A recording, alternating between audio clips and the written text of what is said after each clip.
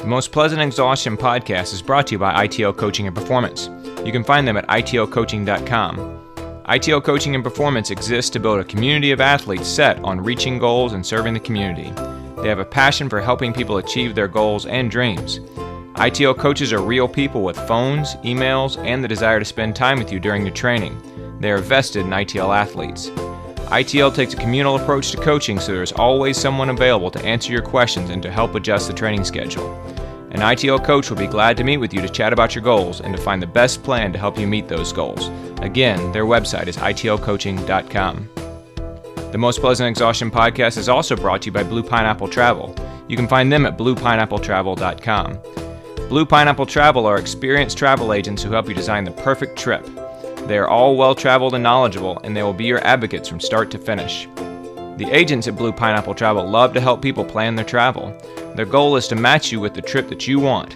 Whether you are looking for relaxation or adventure, traveling solo or with a group, inside the U.S. or abroad, they are there to match you to the trip for you.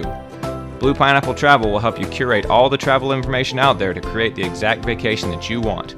Again, their website is bluepineappletravel.com. And finally, the Most Pleasant Exhaustion podcast is also brought to you by SlayRx. You can find them at www.slayrx.com. SlayRx is a sports nutrition company that makes products for athletes, team sports, and anyone that trains or works outdoors. SlayRx was founded by an endurance athlete and University of Georgia food scientist who was unhappy with the choices he was offered on course in long course triathlons. He started making his own mixes, and now you can enjoy those same mixes. SlayRx offers differing levels of electrolytes in their hydration products, and you can get them with or without calories. You can either take their online test at slayrx.com, or you can be tested in their laboratory to determine the exact amount of liquid and electrolytes that you need to be consuming while racing. In addition to hydration products, SlayRx offers fueling products like their product Diesel, which is available with or without the optimum level of caffeine that is scientifically proven to legally enhance performance while limiting GI upset and diuretic impact. If you're looking for an alternative to gels, try SlayRx Spark Plug, a Pop Rocks-like powder that combines the same electrolytes that are in their other products, encapsulated caffeine, and quickly absorbed carbohydrates. It comes in a plastic tube so it can be carried while running, and it will work to enhance and fuel your alertness, general happiness, and performance. Remember, tell them the Most Pleasant Exhaustion podcast sent you by using the coupon code PLEASANT2019 at checkout on the website, and you'll get 10% off of anything that you purchase there. That's www.slayrx.com and Pleasant2019. Test, don't guess with SlayRx. Thanks to all of our sponsors for helping us to bring you the Most Pleasant Exhaustion podcast.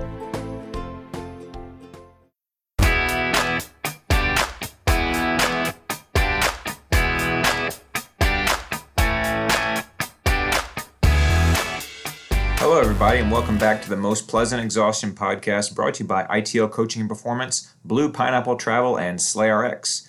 This is George Darden. I'm an endurance athlete and coach here in Atlanta, Georgia. We have for you today another one of our Race Report podcasts, and I'm excited to share this one with you. We're talking to Robert Hudson, who is my new friend. One thing that makes this Race Report podcast different from the ones that we had in the past is that this is actually the first Race Report podcast that is with somebody that I didn't know prior to interviewing them for the podcast here. You'll recall that at the beginning of 2019, I reached out and said, if anybody's willing to volunteer for this new type of podcast we're going to be having over the course of this year, please reach out and let us know. And I had several people reach out to me, and I appreciate all of them. And among those was this guy, Robert Hudson, who was training for the Berlin Marathon. He was originally from Scotland, but living in South Korea, and he had been listening to our podcast. And he reached out, let us know about his ambitious goals, and asked if he could come on the podcast. And we very enthusiastically said yes, that we would love to talk to him about the Berlin Marathon. And so that's what I'm presenting to you today.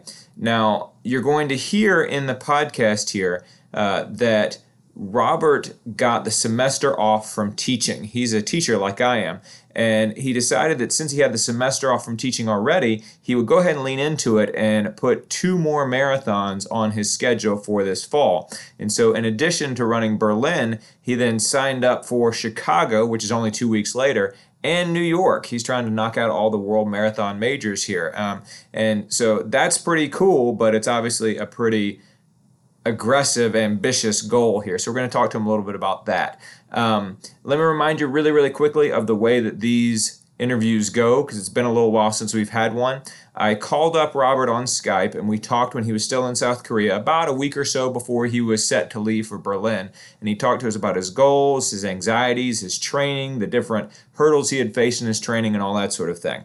And then I followed up with him a couple of weeks later after he had already run the Berlin Marathon. Now, as it turns out, I wasn't really able to talk to him immediately following the Berlin Marathon. I tracked him during the race and was eager to talk to him afterwards, but wasn't able to connect with him while he was still in Berlin. Well, he then went back to Scotland for a little while, and he said the section of Scotland where he was, the internet wasn't very strong, and so we would have had a hard time connecting. So we waited until he was all the way into the United States before we actually connected with one another, and he was in Chicago. Then we had a hard time because he was about to run the Chicago Marathon and was doing everything to get ready for that race. And so I ended up not actually talking to him until a couple of days after the Chicago Marathon. And so the post, we're going to hear him talk not only about how things went during the Berlin Marathon and did it live up to expectations, but then also what he did in the interim in between the Berlin Marathon and the Chicago Marathon, and then how the Chicago Marathon itself went. Now, quick spoiler alert, Chicago Marathon went much differently from how he was expecting it to go. So he'll tell you more about that. But we'll play the first part of the interview here, the one that we did a week or so prior to his leaving for Berlin and run the Berlin Marathon. I'll come in at a quick interlude here in the middle, and then we'll listen to the second half of the interview with Robert about both Berlin and Chicago. Let's get underway.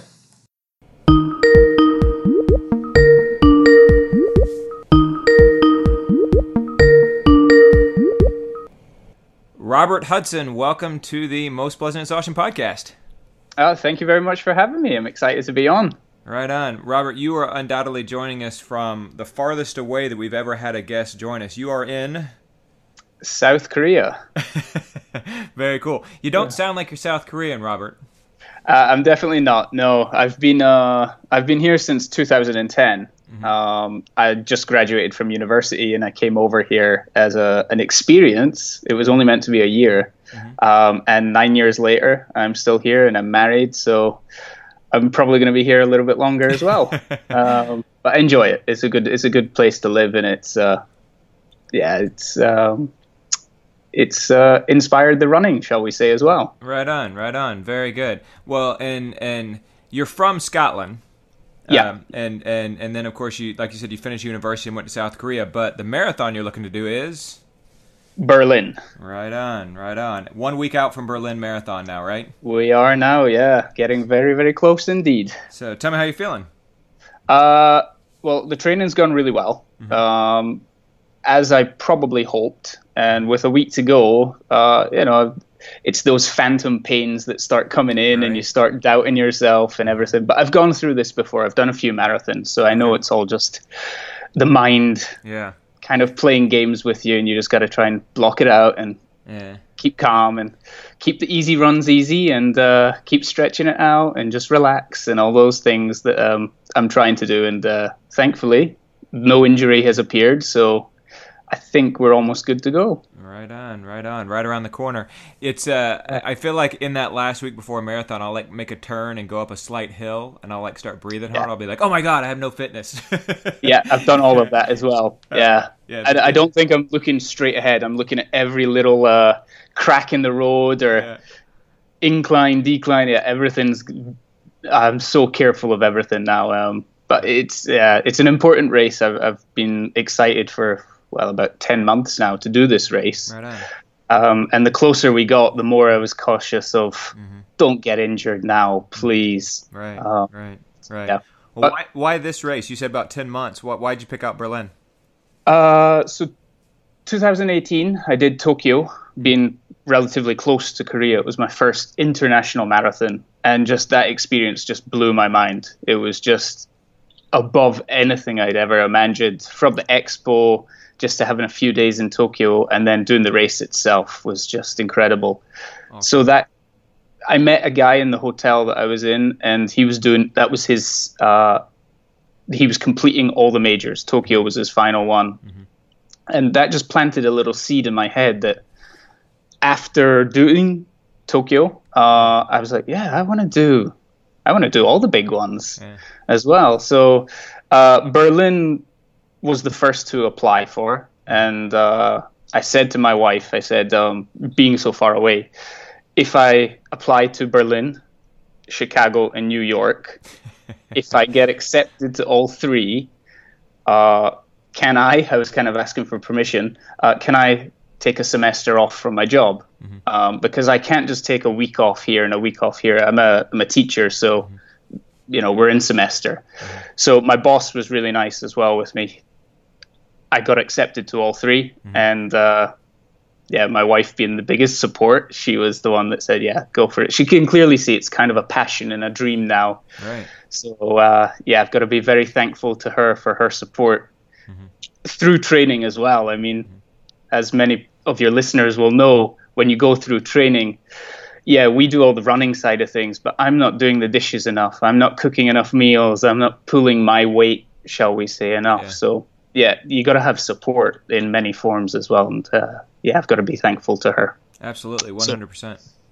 Yeah, and Berlin, another one is just it's on my birthday, so it was kind of a little, shall we say, another reason. Right on. This is a big semester-long birthday present you're getting. It definitely is, yeah. I have to count my lucky stars for that one. Yeah. Right on. Very good. And so just to make sure that nobody missed what you just said, and this is something that you had mentioned to me like a week or two ago, that you're going to do Berlin, and then is it 2 weeks? 2 weeks later is Chicago. It is, yeah. And then is it 3 weeks or a month later is 3 later is New York. Okay, very good. And you have an ambitious goal for Berlin. Tell us what your goal is for Berlin. Yeah, so I'm going to really push myself. If I can't do it for Berlin, I probably never will be able to do it, perhaps. But I want to just sneak under 2:30 for the Berlin Marathon. By a second, I'll be delighted, and anything else is a bonus. But my previous record, which I did the Seville Marathon in February, I did that in 2:34. Okay. So it's a 4-minute jump. It's a big jump. As you get in the 2-hour frame, these minutes become larger than when I started out at 3 hours and 10 minutes for my first marathon. Jumping then down to 2:58, and then jumping down, these are now becoming smaller. And I realized the difficulty, but I'm going for it. And if I blow up, I blow up. There's another race to do in the future. But I'd love to just be Berlin, the one just to sneak under 2 hours and 30. Right on. Be a nice birthday present to yourself to get under 2 hours and 30 minutes. A nice PR present. Oh, yeah. And a couple of beers after as well, just to celebrate that. Absolutely. Yeah. Absolutely. Very cool. Very cool. And so let's talk about, since we just talked about the other two marathons as well, let's say you get under 2:30, you get your 2:29, or 2:28 or 2:27 or whatever it happens to be. You get your sub 2:30. You get your race that starts with 2:20 something. There at Berlin. And then so how will you approach Chicago and then New York? Yeah. So I mean, again, naturally, whether it's my characteristic or what, but I will race those races. But I'm not putting a time to any of them. Because I don't see the value in that. I don't know what Berlin's going to do to me, how I'm going to recover from it. So there's no point in perhaps arbitrary making a time for it. Just enjoy it. It's, from my experience in Tokyo, there's thousands upon thousands of people on the streets. It's just a festival, and you get to be the center stage of it. Yeah. And that's what I loved about Tokyo, and that's what I'll love about Chicago and New York when I come to those as well. So Berlin is definitely the A race. It's the one I'm going for, and then hopefully I recover. Hopefully I can race them, and I would not expect to PR. That is for sure. Yeah. So it's all about enjoyment and just ticking off a kind of bucket list, shall we say. Right on. And so once you're done with this group of three here, you'll have Tokyo, you'll have New York, you'll have Berlin, you'll have Chicago. London and Boston will remain. So what are you thinking about for those? So that would be in the future. I mean, I've just taken one semester off. I've not applied for next year, so I'm not in next year 100%. So yeah, perhaps another year or 2 years down the line, and even if it was to be 5 or 6 years down the line, that's no problem. But certainly, I'd love to just do them all at some point. It's an accomplishment to do a marathon, and to do all of those would be. As a person who got into running later, it would just be a nice little self-achievement kind of thing. I get that. Yeah, it's funny. So I did Boston 20 years ago, literally. And then I did New York just a few years ago. I did Chicago a couple years ago. And I'm actually doing Tokyo next year. I'm doing it Tokyo in 20. Oh, nice. Oh, you love it. Yeah, and so I'm super. Great. So hearing you talk about it, I'm already super excited about it, and so hearing you talk about it makes me even more excited about it. I'm going to get some of your tips when we're done talking about you. But yeah, I had never really thought about I want to do all the majors until I got into Tokyo, and now I'm like, all right, so because that one feels hard, it's like now we're starting to make an effort to do some of these. Well, let's go ahead and do Berlin, and let's go ahead and do London. Of course, getting into London is a trick, but. Yeah, figure something out. So, are you still a British citizen? So you'd be able to apply for London through that. I am, yes, yeah, and I would continue to be that in the future as well. So, that would be the hope. Right on, very good. So tell us about your preparation. There any tune-up races or anything like that? Everything's pointing towards that sub 2:30. Yeah. So, I mean, probably my training began from the moment Seville finished.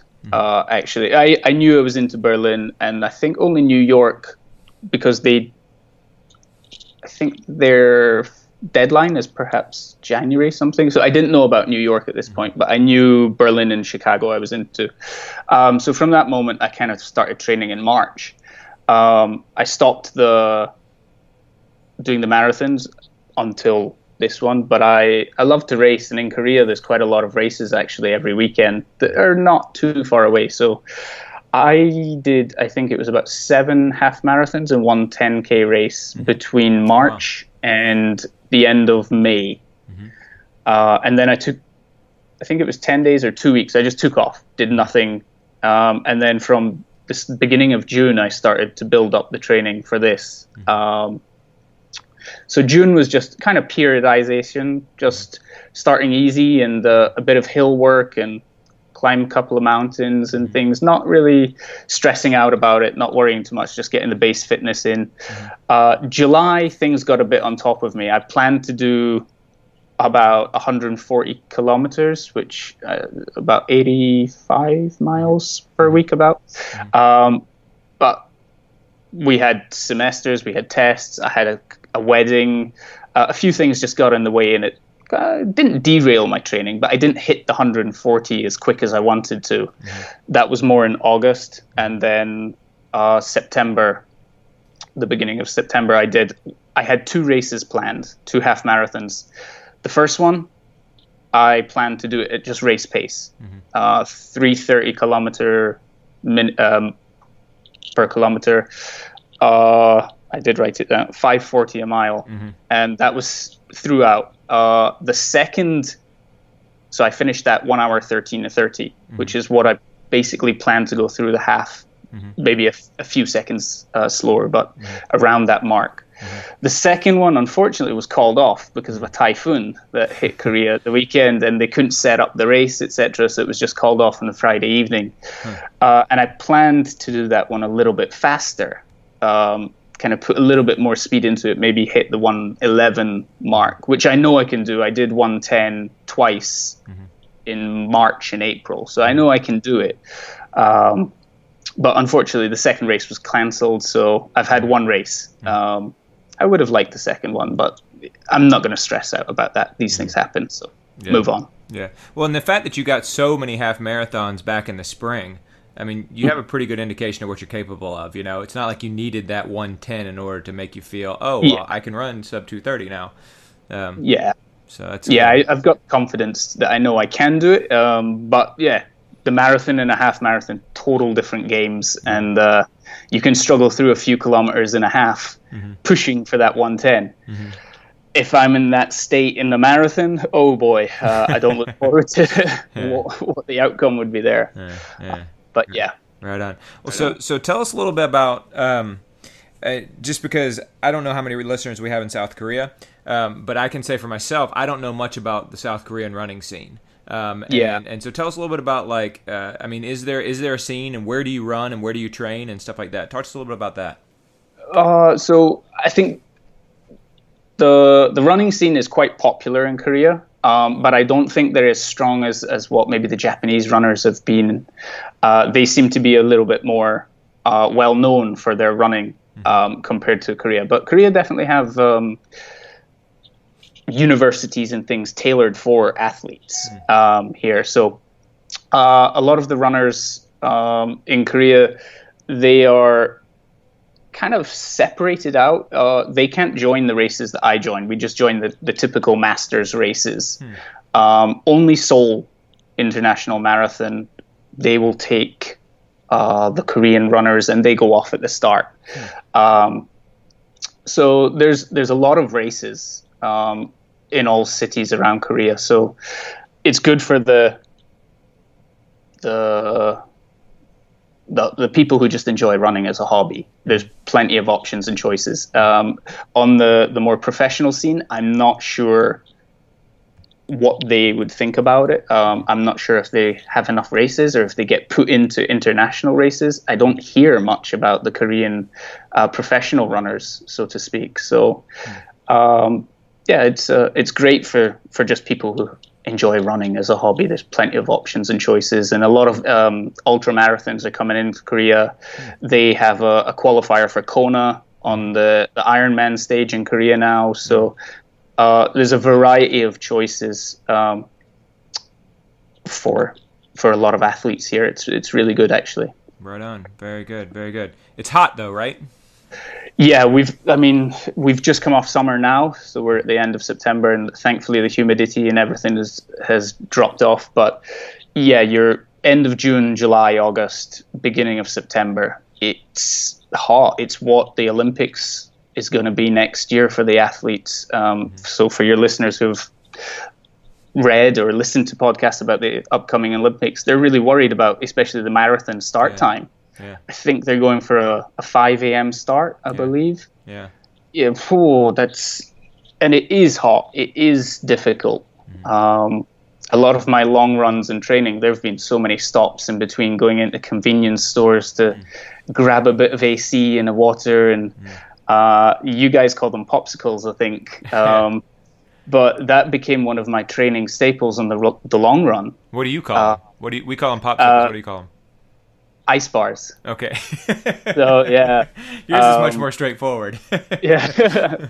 But yeah, it was just I realized, I think it was I know you guys have spoken to Alex Hutchinson, but the book Endure, I remember taking a little line out of that. The Australian Olympic team, they took in the slushy machines for the Beijing Olympics, just to cool the internal organs. So I tried a popsicle one day, and it just tasted fantastic in a hot summer's day in a mid-run, and it gave me a little boost of energy. And from that moment, I just continued it rather than gels. I try not to train on gels so much. I'll take one or two in a long run, but to be honest, they don't really agree with me, I find.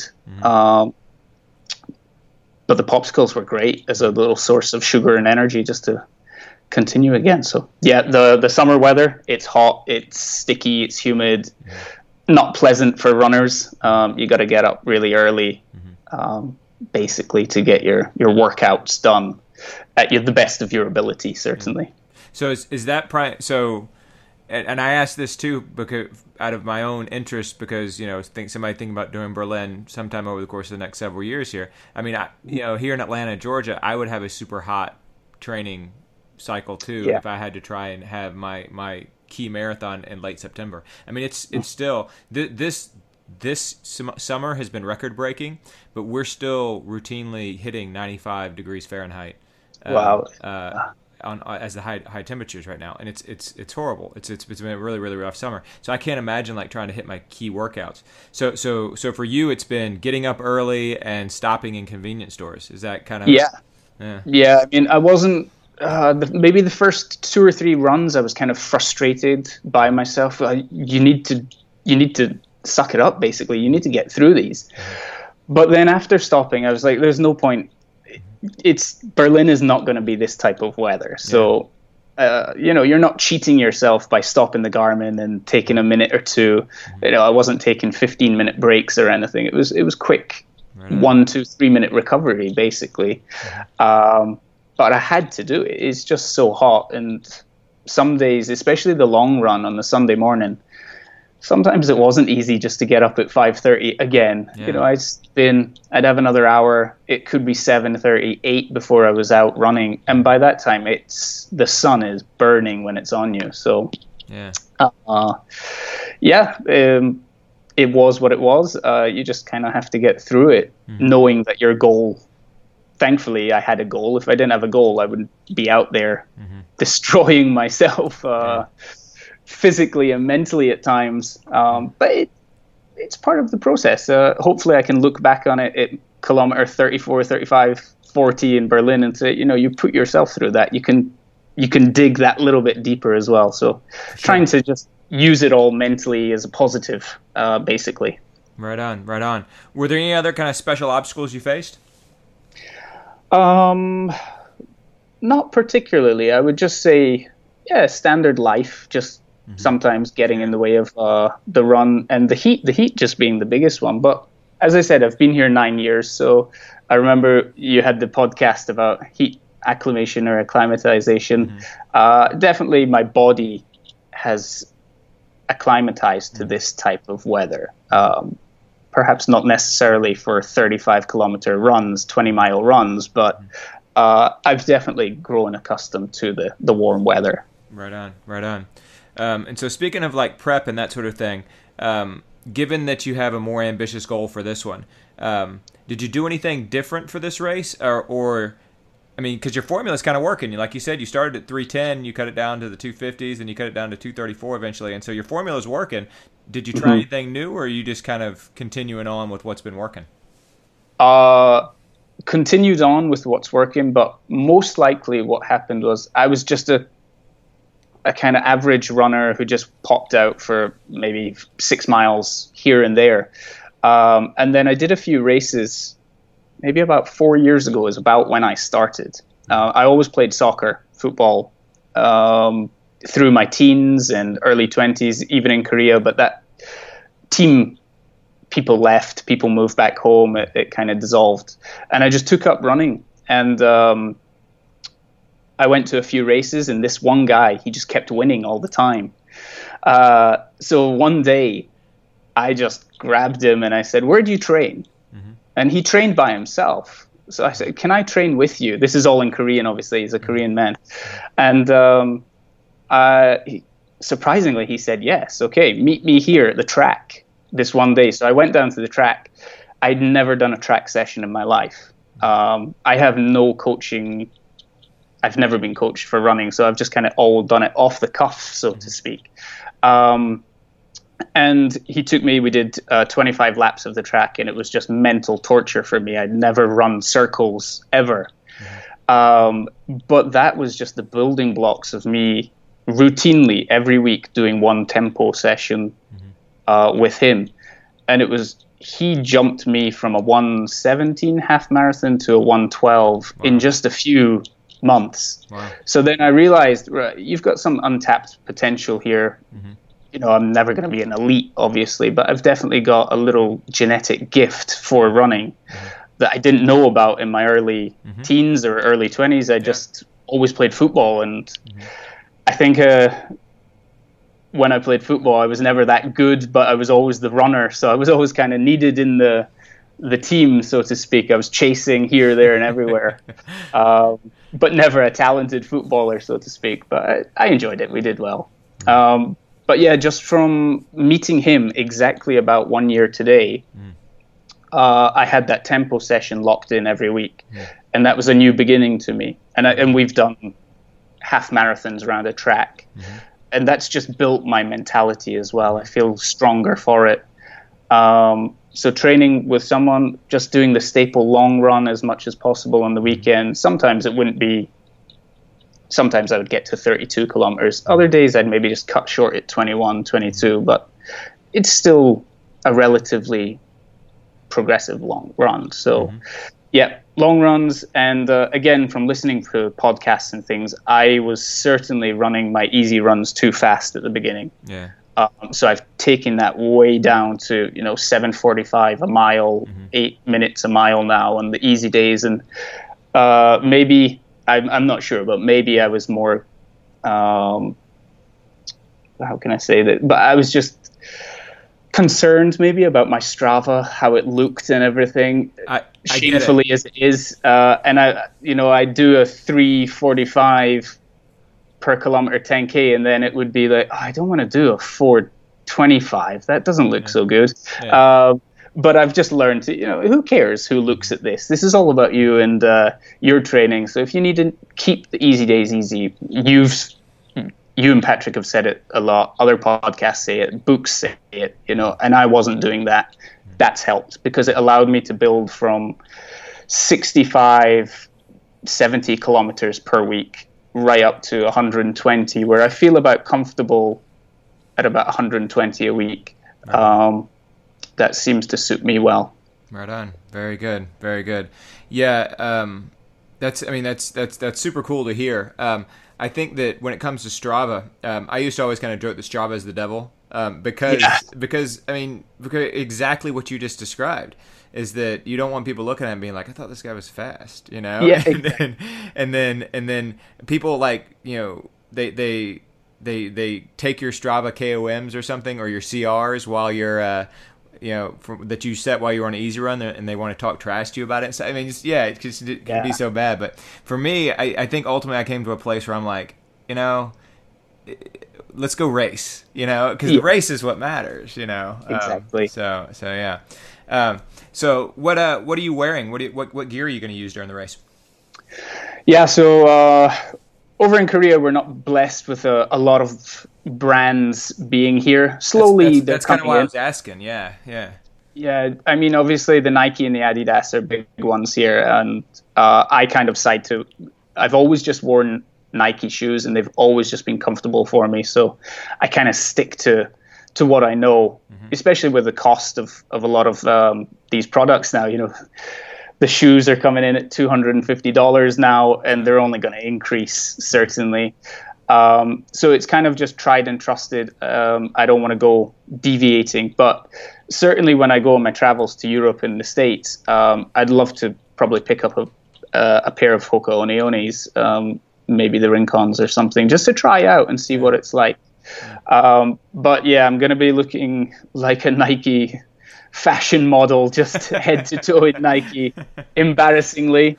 But it's comfortable. It's what I'm used to. So I'm definitely not going to change it up now. So it'll just be weather permitting, singlet. I've changed over to the half tights.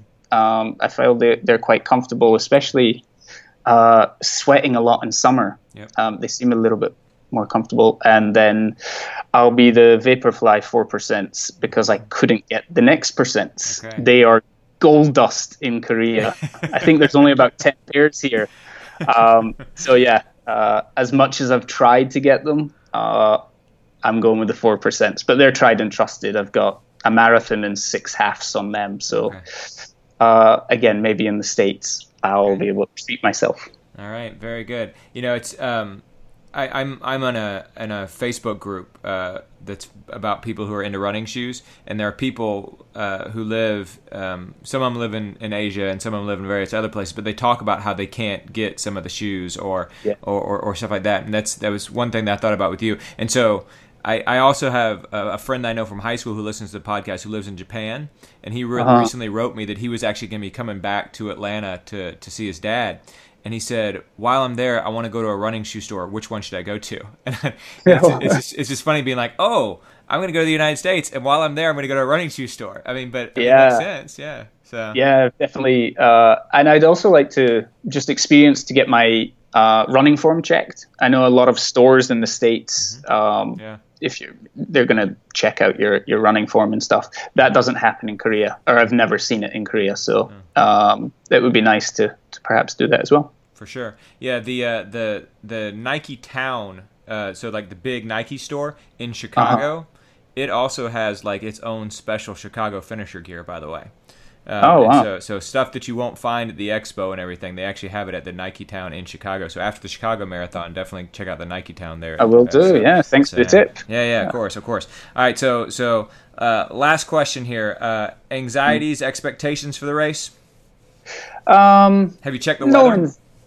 I did yesterday, and I was trying to tell myself not to check the weather. Just let it be. But obviously, the closer you get curious of everything. Yeah. The weather's forecasted for about 4 or 5 days, solid rain. Okay. But having lived in Europe, rain can sometimes just be that drizzly feel, and that's what the BBC. I'm using the BBC here, so that's their prediction. Temperature-wise, it's 19 degrees Celsius, minimum of about 10. So that's perfect temperature-wise. Sure. Can't complain about that.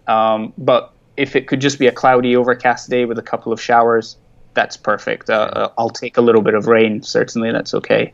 Right, as long as it's not a downpour like it was a few years ago, perhaps. All right. What will be anyway. Yeah, for sure. Robert, I'm excited for you. We'll circle back around after. Well, we'll certainly circle back around after Berlin. We might have to wait for a little while.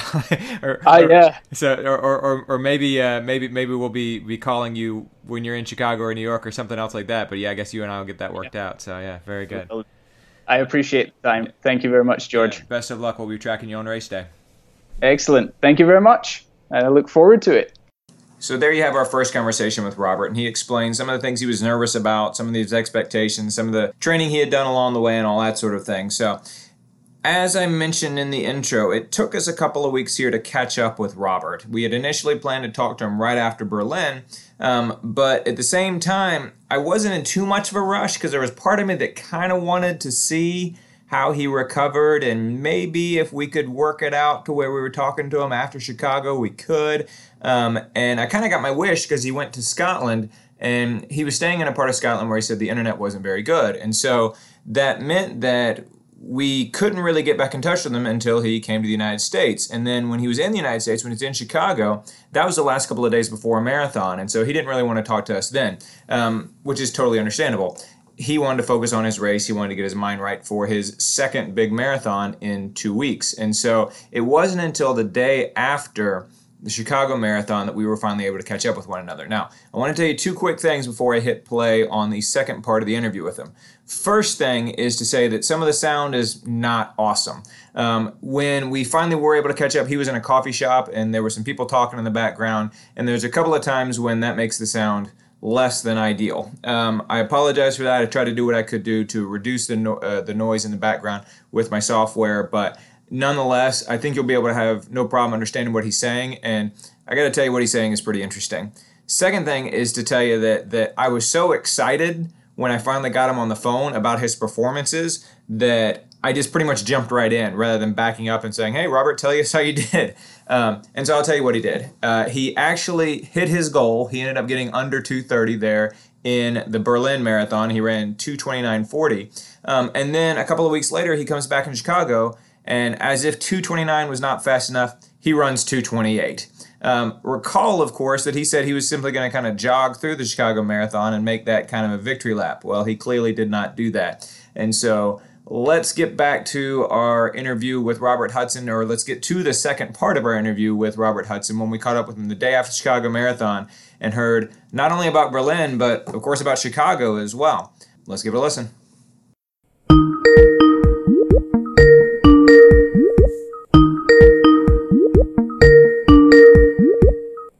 Hey, Robert.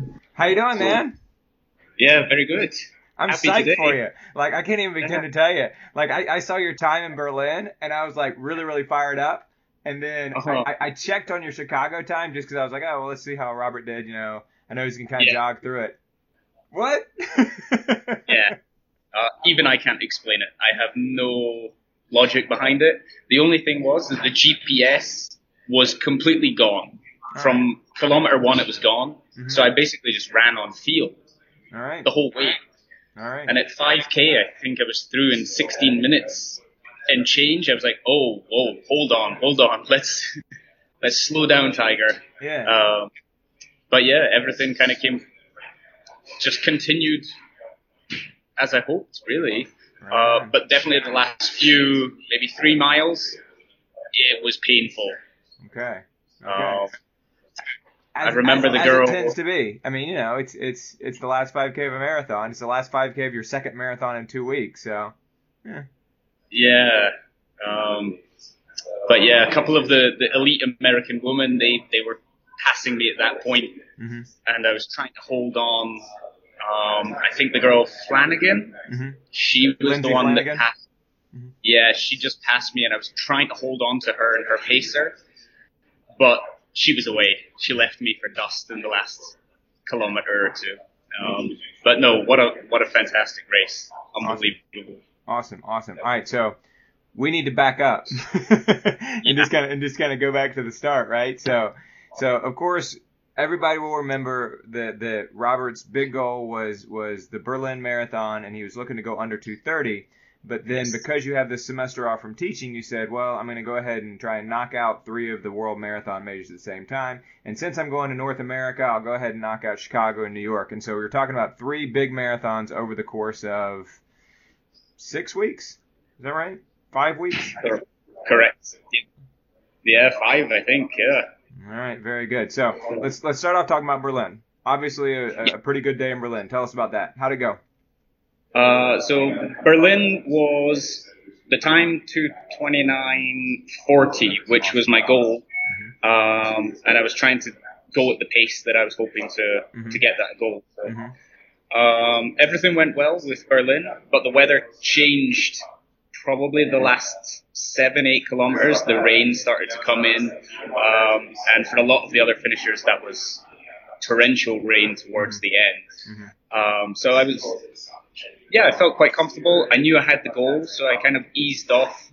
I knew I had the 2:29, whether it was 2:29:10, 2:29:40, it didn't really matter. I knew I had it going into the last 3 kilometers. Okay. So yeah, everything in Berlin was as I hoped leading into it. And to execute the kind of race plan was, a delight. And my mum and dad were there, so it was even more special that, I could share that with them as well. So it was great. Very cool. And you got to share the course with the second fastest marathon time of all time when Kenenisa Bekele ran 2:01:41. He probably felt you behind him. He might have done. But yeah, what an unbelievable performance from him. Yeah. It's an unbelievable feat of endurance to go that fast. Right. I felt so sorry for him that it was 2 seconds as well. He'll be okay. Back to you, though. So Berlin's obviously a gigantic marathon, and it's super well known. Did it, in terms of like the way the marathon was staged and the way the course was and all that sort of thing, I mean, what was it like? Did it live up to your expectations? Yeah, absolutely. I only had Tokyo to go off of as a big race, and Berlin absolutely lived up to all the expectations. The planning behind it all, very easy, very comfortable to go in, get set up in the corrals. Actually, it was really cool because they put you right in behind the elites. Oh, nice. So being in Corral A, I was 3 rows deep from Bekele and the other African elites. I mean, it was amazing to just see them up close and how thin they are. And yeah, it's just incredible. And then the gun goes off and you never see them again. They're gone. Like rockets in the sky. They're just but yeah, the course, generally speaking, an amazing course. 1 or 2 parts had slightly emptier crowds along the side, but other than the weather, I couldn't have faulted the experience at all. It was incredible. And to go through Brandenburg Gate as the finishing strip. It's something special to look up and there's the big huge gate and you run right through it into the grandstand area. So yeah, I recommend it to anybody. Fantastic race. Right on. Particularly for you, given the fact that, like you just said, you knew that you had your goal in hand. So when did you start to feel, I mean, did you go out like right on pace, or did you click out pretty even splits, or how did it break down? Not quite even. I always like to go out just a little bit faster, just to give me a little buffer. So I think the half I went through in 1:13:40. Okay. And then obviously to finish up 2:29, so it's probably a 1:15 second half, something. So that's just my style. I always like to just go out just so that I can hang on to something when the times get hard at the end, rather than chasing something towards the end. So yeah, the half, no problems, went through that, got to 32k, still felt relatively good. And then probably, the last 3-4k, again, the legs started to burn a little, but I knew as long as I kept under 4 minutes a kilometer, which is probably 6:30 pace or something, as long as I was under that, I knew I had it. And yeah, I kept it at that and it was fine. It was great. Okay. And so you said that you kind of backed it down a little bit towards the end there. Is that because you knew you had Chicago and New York kind of on the calendar, and you knew your goal was in hand and stuff like that? I had Chicago, and I knew my legs. Yeah. So I knew Chicago was 2 weeks away. In that moment, if I got a 2:28, it probably wouldn't have made much of a difference to the 2:29. I just knew I had the goal. I didn't want to injure myself. I just wanted to enjoy the finale of it. And I didn't push it. I just kind of strolled in towards the end. But a little sprint finish through the Brandenburg Gate to end. That was all. All right. Fantastic race. I mean, and so we're going to talk about Chicago here in just a second, because and you ran Chicago yesterday. We should have situated that at the outset here. And so Berlin was 2 weeks ago, Chicago was yesterday, and then of course New York is still a couple more weeks away. But the fact that you actually kind of shut down there towards the very end, that probably contributed to your feeling pretty good yesterday in Chicago, because like those last 5K of a marathon, it's like a 15K outright, you know what I mean, in terms of damage to your body and stuff. So very good, very good. How was the trip over to Berlin and everything? Because I know, living in Korea, we had talked about how that was going to be, not a formidable challenge. So definitely jet lag was in effect throughout both races. Actually, I've been suffering from a lack of sleep. But the trip itself is not too bad. It was a 12-hour journey, stop off in Moscow, and then head down to Berlin. I had 2 days to recover. As I said, my family were there, so we kind of walked around, did the touristy sites and things. But yeah, the Saturday night before the race, I felt good. I felt relaxed, and woke up, felt fresh, and went for it. Right on. So no problems. Good to hear. So you talk about the jet lag. Tell us more about that. Like, did you just decide not to deal with it and just kind of grit your teeth and pretend like you weren't tired, or what? Yeah. So I mean, I think I can get by on about 5 hours sleep. Ideally, I'd like more, but I can always get by. So generally speaking, I was waking up about 4 a.m.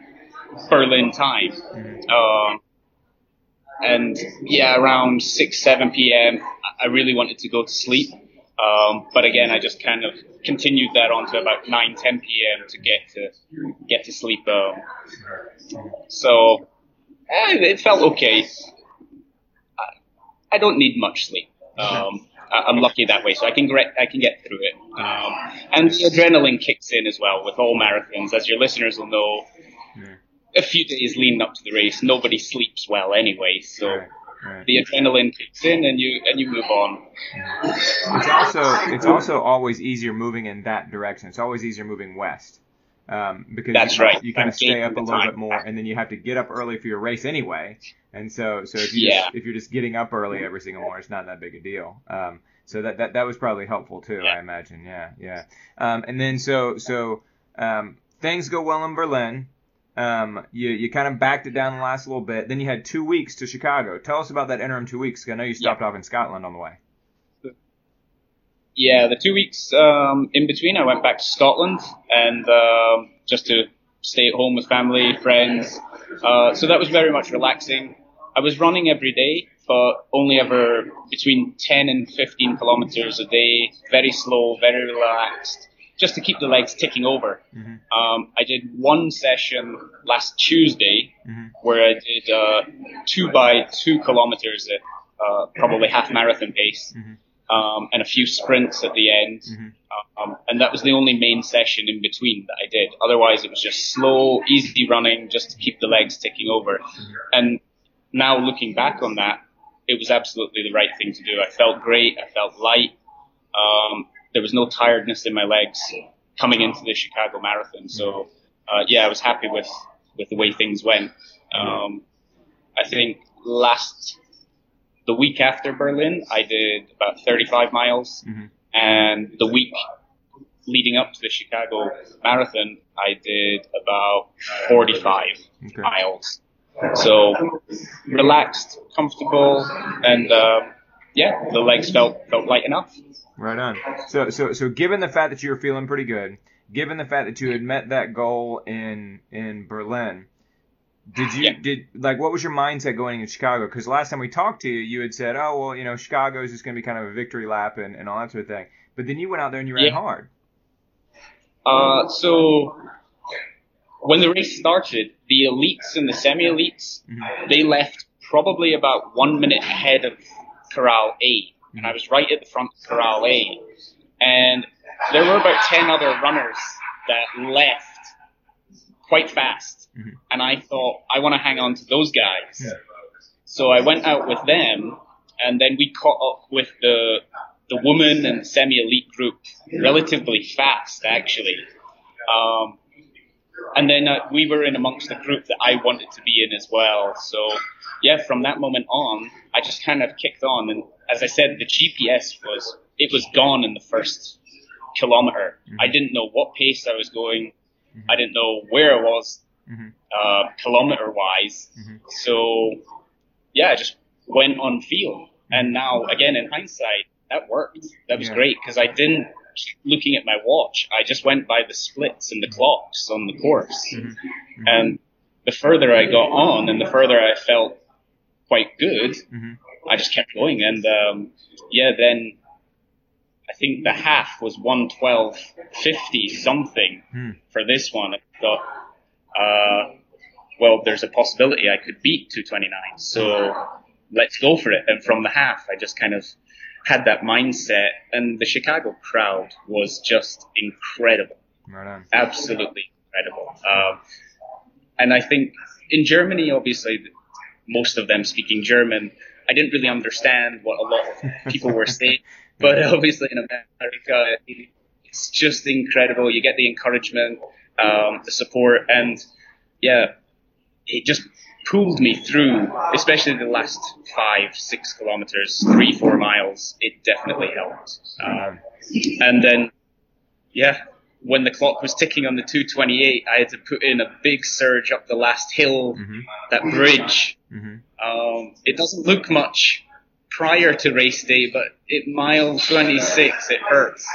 And come round the corner, 200 meters to go, and I was in full sprint mode to get to the 2:28, and again, thankfully managed to do it, and just a fantastic experience again. Awesome. Absolutely phenomenal.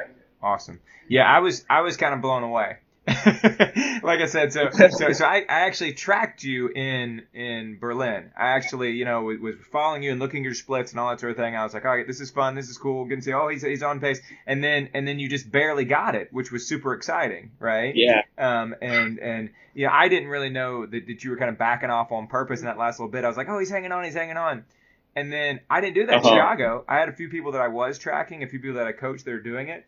And it was like 6 hours after the race was over, I was like, oh, wait, let me see how Robert did. Expecting to log on and see that you had done 3:20 or something like that. I was like, it says 228. What was 228:30 something? And I was like, wait, what? And I checked it and double checked it again, like re-entered your name, and then I wrote to you and said Robert, this was not part of the plan. But I was psyched. I just thought it was brilliant. And I couldn't believe what happened either. Surreal experience, and as you said, Lindsay Flanagan to overtake me going into the final few kilometers. There was a lot of cheer for her, obviously being an American elite athlete, and just such a phenomenal experience to be. I'm grateful that thankfully I'm genetically gifted a little bit to be a runner and to run close with these people. It's an amazing experience from only starting out running 5 years ago to coming into kind of these competitions and really enjoying them. Right on. Yeah. Hope it long may it continue and I stay injury free. Right on. Super important, obviously, to stay injury free and maintain that consistency. But yeah, I mean, clearly you're training well and training right and performing super well. What were the so you're the first person I've kind of talked to that was on the scene in Chicago, and of course I know you saw what Bridget Kosgei ran, and this just mind-blowing world record. What were the conditions like there in Chicago? I mean, were they must have been perfect, right? Well, temperature-wise, absolutely perfect for a marathon. I mean, I had clothes that I wore before the race started, and I just threw them away as the gun went off, basically. So I was relatively warm before the race started. As soon as we kicked off, the conditions were fantastic, but it was relentless wind in your face, north, south, east, west. Really? It wasn't the strongest of winds from the local Chicago people I've spoken to. It was a mild day, but it was windy. It was definitely out there, and it was, in parts, there were forces of wind that you had to battle against. So it wasn't easy and plain sailing, but temperature-wise, the sky was blue, the sun came out, but you were shaded from the tall buildings and things. It was a beautiful day. But yeah, I guess maybe Mo Farah will be complaining that the wind affected his performance yesterday. Right. He probably will be, but it's hard to say that the conditions weren't quite right when the women's winner broke the world record by over a minute. So that's very, very true. Yeah, for sure. All right, so the obvious next question is then, so you have New York now in 3 weeks. What's the plan? Yeah. Is that going to be a victory lap, or are you going to try and run 2:27, or what's the plan? What are you thinking? Yeah, I think that's going to be the plan now. I've got 3 weeks, and most people going into a marathon, they do their last long run 3 weeks before it. So there's no reason why I've not got enough time to actually attack it again. And that's definitely the plan. I would love to go 2:27. Even faster would be more amazing, but I'm going to plan out for the 2:27, definitely. And it would just be a nice little memorial of 2:29, 2:28, 2:27, 3 majors. So that's the plan. I'm definitely looking at that. I'll need to work out how much faster I need to go for this. But yeah, that's going to be the plan. Definitely. Right on. Very good. Well, I will definitely come to New York. I'll definitely be tracking you a little bit more closely, as opposed to like what I did in Chicago. In New York, I'll actually be tracking you on the day. So, oh, wow. Yeah. Well, or maybe I shouldn't. Maybe I should just forget about it and do exactly what I did yesterday in order to give you better luck on New York Day. Maybe that's what I should do for you instead. Go for that one.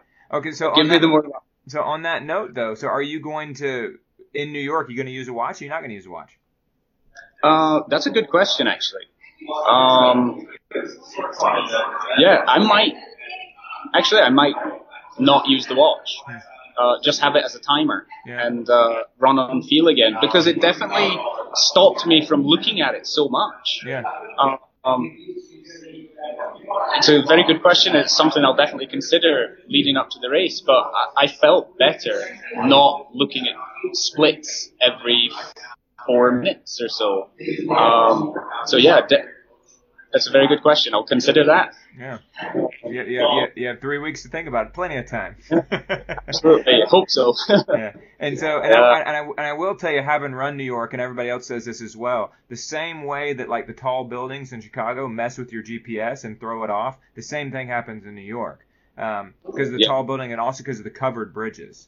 And so eventually your watch, and also because there's so many turns, that eventually your GPS is going to get off from the actual course markings. And so, there's some value in not going by your watch, because ultimately the time that they get for you is the time that matters, Yeah. Absolutely. It's definitely something I'll consider there. Most likely, I won't go with the watch. I'll just go with the time. I did feel better. Also, because I run in kilometers, the miles really begin to throw you as the race goes further. I've heard you and Patrick talk about numbers during races. Yeah. I also cannot compute in the last 5-6 miles of a marathon. I'm all over the place with numbers. So, not looking at splits is definitely the way forward, I think. Right on. Very good. Well, congratulations again. I know that last time, the only thing that you said that we forgot to talk about last time was your diet in Korea. That you said you eat kimchi almost every meal. Were you able to find any kimchi in Berlin? Have you been able to find it in Chicago? Or are you going to be eating it when you go to New York? Yeah, to be honest, I've lost the Korean diet for the last 3 weeks, and I'm just back to typical Western starchy foods and vegetables and things.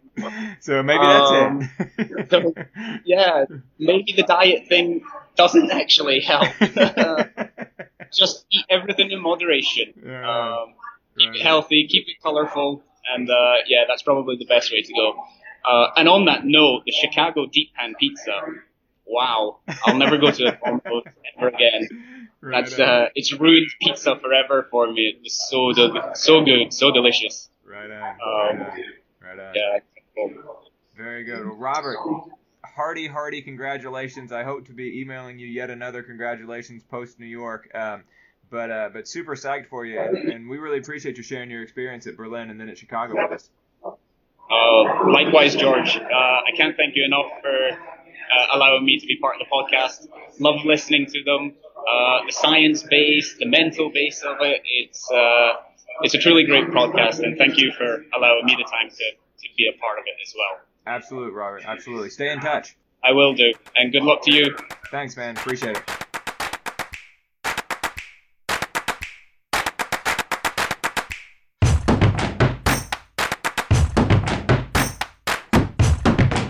That'll do it for another edition of the Most Pleasant Exhaustion podcast, brought to you by ITL Coaching and Performance, by Blue Pineapple Travel, and by SlayRx. If you want to reach out to me, you can always find me, George, at itlcoaching.com. If you want to reach out to Patrick, it's Patrick at itlcoaching.com, or you can send us a podcast email at pleasantpodcast@gmail.com.